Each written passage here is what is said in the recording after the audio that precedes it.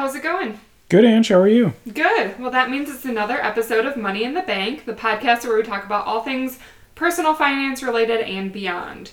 So, Brett, this is a defining moment because we've talked about this a lot on the podcast before. And Opportunity cost. I was right. So, okay, so that's about like everything, yeah. But you were calling me a crazy person for running around our house and unplugging stuff. And Yep. I have it on recording that you called me crazy. But we just got our bill for our last billing cycle for our utilities, which is for us gas and electric in one. Do you want to guess how much that bill was? So just for energy, not for water, right? That's separate. Right. It's summer. We haven't really been running the air conditioning though, and you've turned off all the crazy things. I don't know, like $80, $100, $59.03. $59, sub 60. Okay. Sub 60. I was very proud of myself because I set a goal to use less than 300 kilowatt hours in 1 month. That's how they measure our electric bill. That's with taxes and everything? Yeah, $59.03 wow. for gas and electric. And that includes like our crazy $15 base charge for each, because they charge us for gas and electric a base charge. Right, those shysters. So I was quite impressed with myself. So kind of as a intro to a topic not related to this at all, I want to talk a little bit about how we got there.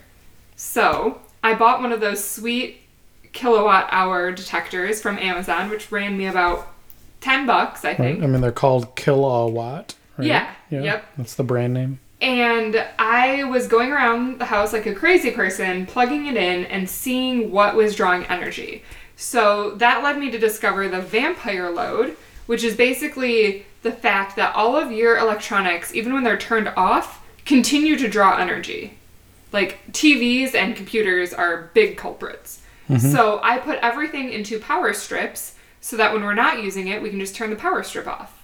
Right. I mean, the power strip still draws some energy from the wall anyway, but it's a lot less than having like the TV directly plugged in. Yeah, I mean, not even really registerable on a kilowatt detector over 24 hours. Right. So pretty minimal, not a big deal in your bill. So that was one thing I did. Your dryer is like the biggest suck known to man. My dryer? Well, anybody's dryer. Okay. So the more you can combine loads or kind of like wait until you have a big load and do laundry all at once instead of a lot of small loads, that really helps. Running the dryer is like a nightmare. And then beyond that, I also found that turning the dryer off at the breaker box made a very noticeable difference as well. I mean, and that kind of makes sense because that's especially our dryer is a 220 volt outlet versus like a 110 volt outlet like every other outlet in the house. So the stove and the dryer are both 220 outlets. They're special. I don't know if people have never looked at it. It's a totally different plug and everything like that. So, right, it's drawing twice as much energy. Yep. So then on top of that, what else did I do? So I put things into, surge protectors that I could. I turn the dryer off when it's not in use and we don't use it very frequently. And then the other big suck for us was actually our internet. So I started turning it off. When you're traveling and I'm at work for the day, I just shut it off so that while I'm gone for 8 hours, it's not on. And then typically when I go to bed overnight, I shut it off. And that made a big difference. Probably the biggest difference. Yeah, that was the biggest surprise, I think, when you did that. So we have 2 boxes. We have a cable modem and we have a wireless router. And so, yeah, you just put both of those on a power strip, flip the whole thing off, and then instantly, we started seeing a huge difference with that kilowatt thing, right? Yes. Yeah. So those are kind of the tips I did. Maybe you don't incorporate all of them. Maybe you incorporate some of them. But, I don't know. I think the proof is in the pudding, right? Like I had a bill this summer for less than $60 for electric and cable. And the really cool thing about my energy company is it shows like the average usage for the neighborhood. And we used half of the electricity as the average person in our neighborhood. which is pretty awesome. Yeah, bragging rights, right? Yeah, I mean that's what I talk about. I talk to all my neighbors now, and I'm like, oh, so how much electricity did you use, right? No, I don't actually do that because Brett would probably punch me. But I am proud of my efforts because I think it's these little areas where you can do these little things that really aren't that hard. And we used to spend pretty much $100 reliably every month in the summer. So if we can reduce our bill by $40 a month, then we just save $500 a year. Right. So I got to give you props. I didn't think it was going to make that big of a difference, but I mean, that's a sizable amount of money. Right. And if we needed the air conditioner, we turned it on, right? Exactly. Right. It was still, we weren't like killing ourselves to make it happen.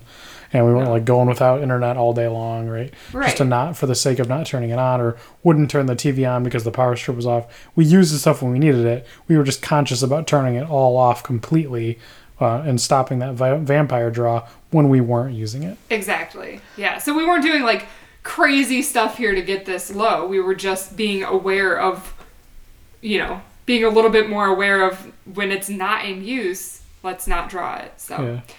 All right, so let's move on to the real topic of today. Sunk cost fallacy. Do you know anything about this? Those are the misconceptions about sunk costs. Exactly. Aha, nailed it. So, hopefully that was the trivia question. No, the trivia question was the energy bill.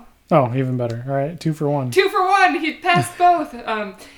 Yeah, so I think the biggest time that sunk cost comes in is on big purchases, which is really unfortunate. So I would say it's 1 when buying a house. Well, maybe that's number 2. And then number 1 would be cars, right? And I have to admit that I did this for a very long time because I bought my car. I paid it off within a year of buying it. And then I was like, well, it's already paid off, so I might as well keep it. And then I started biking more and literally barely ever using my car to the point where I was putting about 2,000 miles a year on it, and that's only because I was driving my car instead of driving your car, which was just sitting there right? And so, but I was like, well, I already, it's already paid off, so I have to keep it, and it's not worth selling it, right? And finally, when you take a step back, sunk cost fallacy is really making irrational decisions based on emotions, because you feel like you've already put this money into it, right? Hence the sunk cost. Like, you've already spent this money. My car already depreciated over 50%. So why would I sell it, right? Right. And when I finally bit the bullet and just did it, probably a year later than I should have, but still, it doesn't matter where I was on that timeline. It wasn't the right decision for me to keep a car. We did not need it. We didn't need to have that insurance payment every year or the extra registration or maintenance, right? Whatever it is, like, it was stupid to keep my car. But because I put this money into it, I felt like I should. That's kind of the idea. Right. And I mean, isn't it a lot of times you hear about this mostly in like stocks, where if I invest in a stock somewhere and it goes down $100 or I lose $100 in that stock, I feel like I've invested in that and I've taken a loss on it and I don't want to give it up, right? Because I'm invested in it. But the stock doesn't behave differently because I lost $100. It's not just going to automatically go back up because I lost $100, right? It's point in time logic. And so I need to look at exactly what's happening with it in point in time. And if I have reason to believe that it's going to go down again, then I should get rid of it, even if I lost $100 and stop the bleeding, right? Basically. Well, and what was that show we were watching, Till Death Do Us Part? Yeah, it was a Canadian show or something. Yeah. It's like a Canadian show that had like 13 seasons, but basically this like advisor comes in and helps this like married couple whose finances are a mess try to get on the right path. But in one of the episodes, this guy had bought stocks years ago, and when he bought them, it was like $40,000 worth. And so the lady comes in and she's like, you have to sell your stocks, like you're in debt up to your eyeballs. But, right now they're only worth $30,000, so just, like, sell it and be done with it. And then, like, halfway through the episode, he, like, called to sell his stocks, and then he was like, but when I was on the phone, I just got the urge to buy more. So he ended up, like, buying, like, another $5,000 worth of stocks while they were already in debt. And then he just got, like, chewed out by the advisor. And then he ended up selling everything. But at that point, it had backslid some more. So, he was like total in for 50 and ended up getting like 30, right? Yeah. But the, and in his mind, he was like, well, it has to go back up, right? Like, I've already lost. Like, it has to go back up. It doesn't. And sometimes you just have to eat it, and that's why I mentioned houses being another one, because sometimes people buy a house in an area and down the road their house value has gone down, or, right, the bubble burst, and they really do just need to get out of it because they can't afford to keep paying for it. But instead of getting out, they're like, well, I've already put this money in, and surely my house is going to appreciate again. Right. I mean, if you've heard of anybody being upside down on their mortgage, right, that's exactly that situation. Like, the market value of the home is depreciated to like 100, 2,000, 200,000 less of what it was when you bought it. And now you just are stuck, right? Well, one, you're stuck because you feel like it's going to go back up in the future, so you're not going to buy it, sell it at a loss, and because you can't get out of it because now you owe more on the mortgage than the house is currently worth, right? Yeah, and that's kind of a separate issue. But I would say a good example of sunk cost is, let's say you buy a house or a car and they depreciate, and you could sell it for what you bought it for. So let's just use a car for an example. So let's say you buy a car for $30,000, and a few years down the road, you still owe $20,000 on the loan, and the car is worth $20,000, and your payments are like $500 a month. And then you sit down and you realize, like, oh, I should not be spending $500 a month on my car, right? That's too much for my budget. It is better to sell that car, get the $20,000, and then find a reliable car for, $7,000 to $10,000. But a lot of times people will hold on to it because they're like, well, I've already put the money into it, and I have a nicer car than I would if I, sell it and buy something else. But the right answer is still get out of it, sell it, go back to zero, and then buy what you should have. Right. So I always kind of say, if you wouldn't buy it, you should probably sell it. So this is also like a really good motto to keep in mind if you bought a house and then you moved, but you kept it as a rental. If you look back and say, if this was an existing rental in today's market, would I make this investment? And a lot of times the answer is no, because starter homes are not necessarily like the rental properties you want, right? And a quick smell test for that would be the 1% rule. Do you want to explain what that is? Should 1% of your income? No, for rentals. So, like, if the monthly rent is 1% of the total price, like, that's a quick check to see if it'll make sense. And obviously, like we've talked in previous episodes, that the 1% is a good smell test, but not as good as actually sitting down and taking out your expenses and figuring out what your cash flow is. Right. But in that case, I mean, I was thinking, in that scenario, you're over leveraged like crazy, because now you either have two mortgages or you have a house that you have fully invested in, but now you've moved somewhere else. Let's say you paid off a house for 30 years and you own it, but now you moved into a condo and you're just renting out the original place you had. Right. That, I guess that's a little bit better scenario. But like, you have so much money invested in real estate in that scenario, and you don't know anything about rental property management. Right. Right? Why would you get into that market unless you want to be in that market? Well, and so even in the example you mentioned, that's a great example to actually apply this, because, so let's say you have a paid off place and then you're like, why wouldn't I rent it?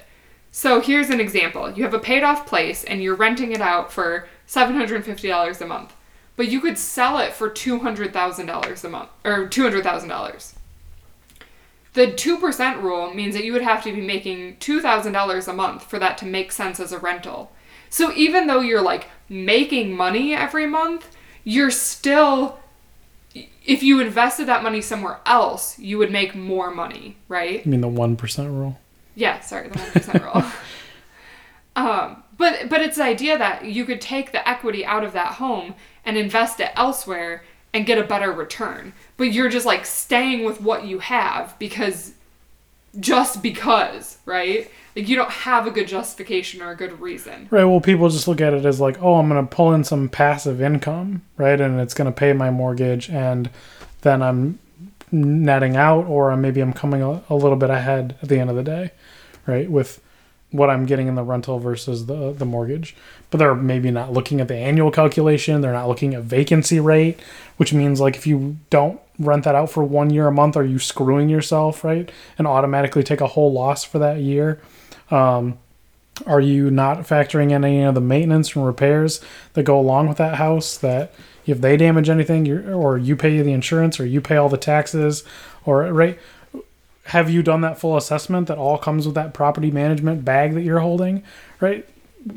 It's probably very unlikely that, like, it is usually a good decision to both own your own property and then also get into like rental property management just because you're getting out of something. Right. Right. Well, and I've talked to quite a few people that are like, oh, well, my mortgage is being covered, so I might as well keep it because it'll appreciate. You don't know that it's going to appreciate. And if you're only getting your mortgage covered, you're losing money on it. You're negative cash flowing. So are you willing to like pay $2,000 to keep this house? Like, no, sell the place and move on. Right. Right. Because mortgage is like half of, like in a single family home, it's like half of the expenses. Right. Right. Like between taxes and insurance and like all this other crap. Right. Yeah. It's about half. And repairs. Yeah. Yeah.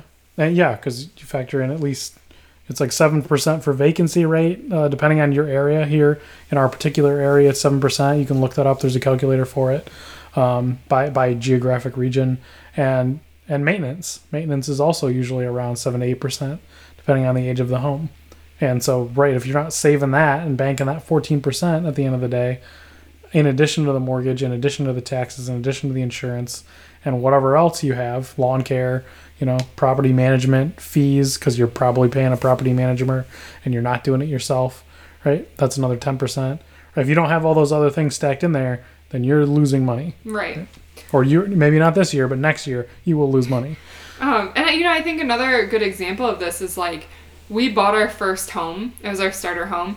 We didn't know exactly what we wanted in a house when we bought that one. So we bought a place that we thought we loved. And after living there for a few years, we like came up with all these things we didn't love about it. And instead of being like, well, it's too late, like we already bought this and we already like paid the closing costs, like we're like, hey, we can sell it. We can still, we ended up making a little bit of money on that house, but we were like, we can. We were lucky. We were lucky, yes.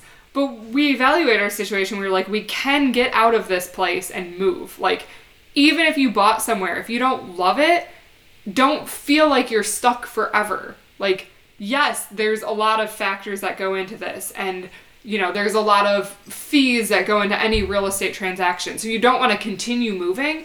But especially if you got talked into buying a place with a higher price point than you were comfortable, don't feel like you're stuck paying that higher mortgage forever. Like, you can sell that place and downsize. I mean, we ended up downsizing, and like that's totally on the table. That's a totally realistic thing you can do. So don't feel like, oh, well, I got suckered into buying this $500,000 property, and now I just like am paying way too much of my take-home pay to the mortgage every month and keeping up with the place, right? Like, I talked to somebody else who they bought like a huge like 3,000, 3,500 square foot place, and they were like, cleaning it was like so overwhelming, and you don't have to stay there. Like, sell it and downsize. You don't feel stuck. Like, sure, maybe it'll cost you a little bit of money to get out of it, but overall, you're going to end up saving money in the long run by downsizing your home footprint, right?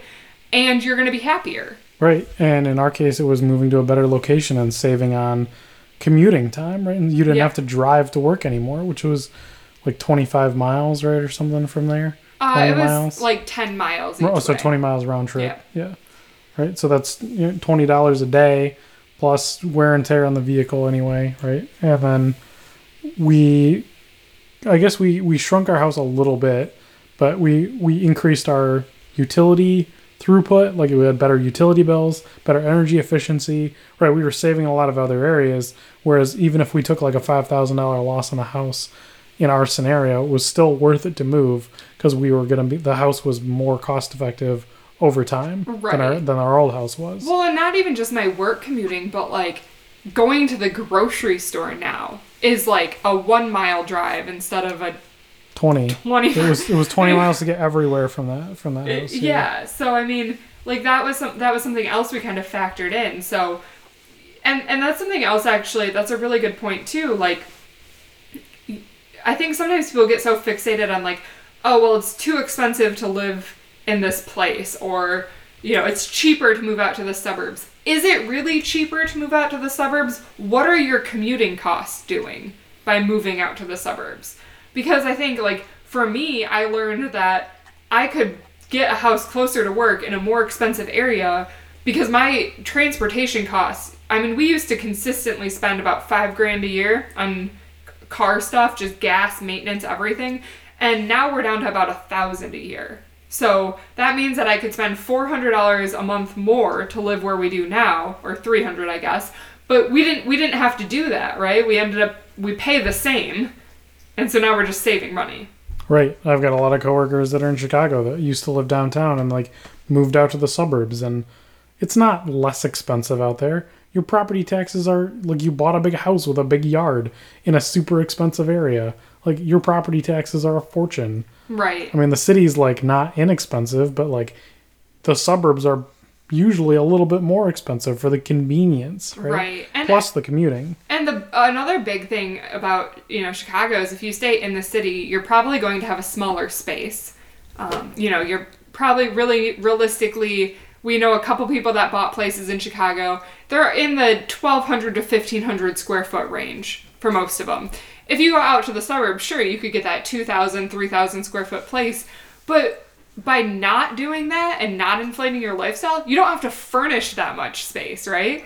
So, like, that's something else to consider in the calculation, too. Yeah, the place in Chicago might be a little bit more expensive, but you don't have to furnish it. Your transportation costs are lower. Your property tax is probably lower because it's probably a condo, so you share that tax. Mm-hmm. Maybe you have an HOA, so maybe that kind of offsets it. But, also, what is your quality of life? Because for me, if I had to drive, like, an hour or two to get into work every day, my quality of life would be 0. Through some like pretty amazing traffic, yeah. Yeah. But yeah, I mean, yeah, because you're farther away from physical distance to like a grocery store. You're probably closer proximity to walk to a grocery store downtown than you are out in the suburbs where maybe you have to drive 5-10 miles to get to a grocery store. Right. So now you're driving everywhere, so that's not just commute wear and tear on the vehicle, it's every single place that you ever go is wear and tear on the vehicle. So I mean that just adds up over time. I think people can clearly tell that we were team city. I think if you live in a big city, you probably understand that there's like team city and team suburbs. We were team city. But there are people that are team suburbs, and like if you do that calculation, you're like, it's worth it to me to have the land and the space, like that's great, but just be very aware that you are making that decision, right? And that's kind of what we always preach on this podcast is analyze everything you do and make sure you're optimizing it for your life and your goals. And so kind of like wrapping this all up now, going back to sunk cost fallacy, don't be afraid to reevaluate decisions you made. Brett and I do this all the time. And it doesn't mean that you're hypocritical or wrong. It just means that you're reassessing your needs and being like, does this decision that I made 4 years ago still serve my purposes?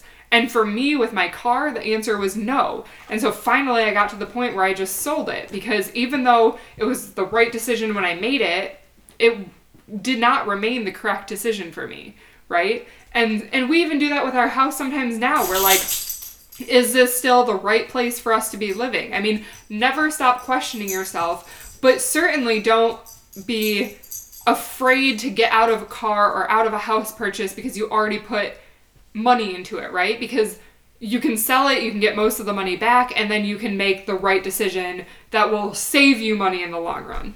Right.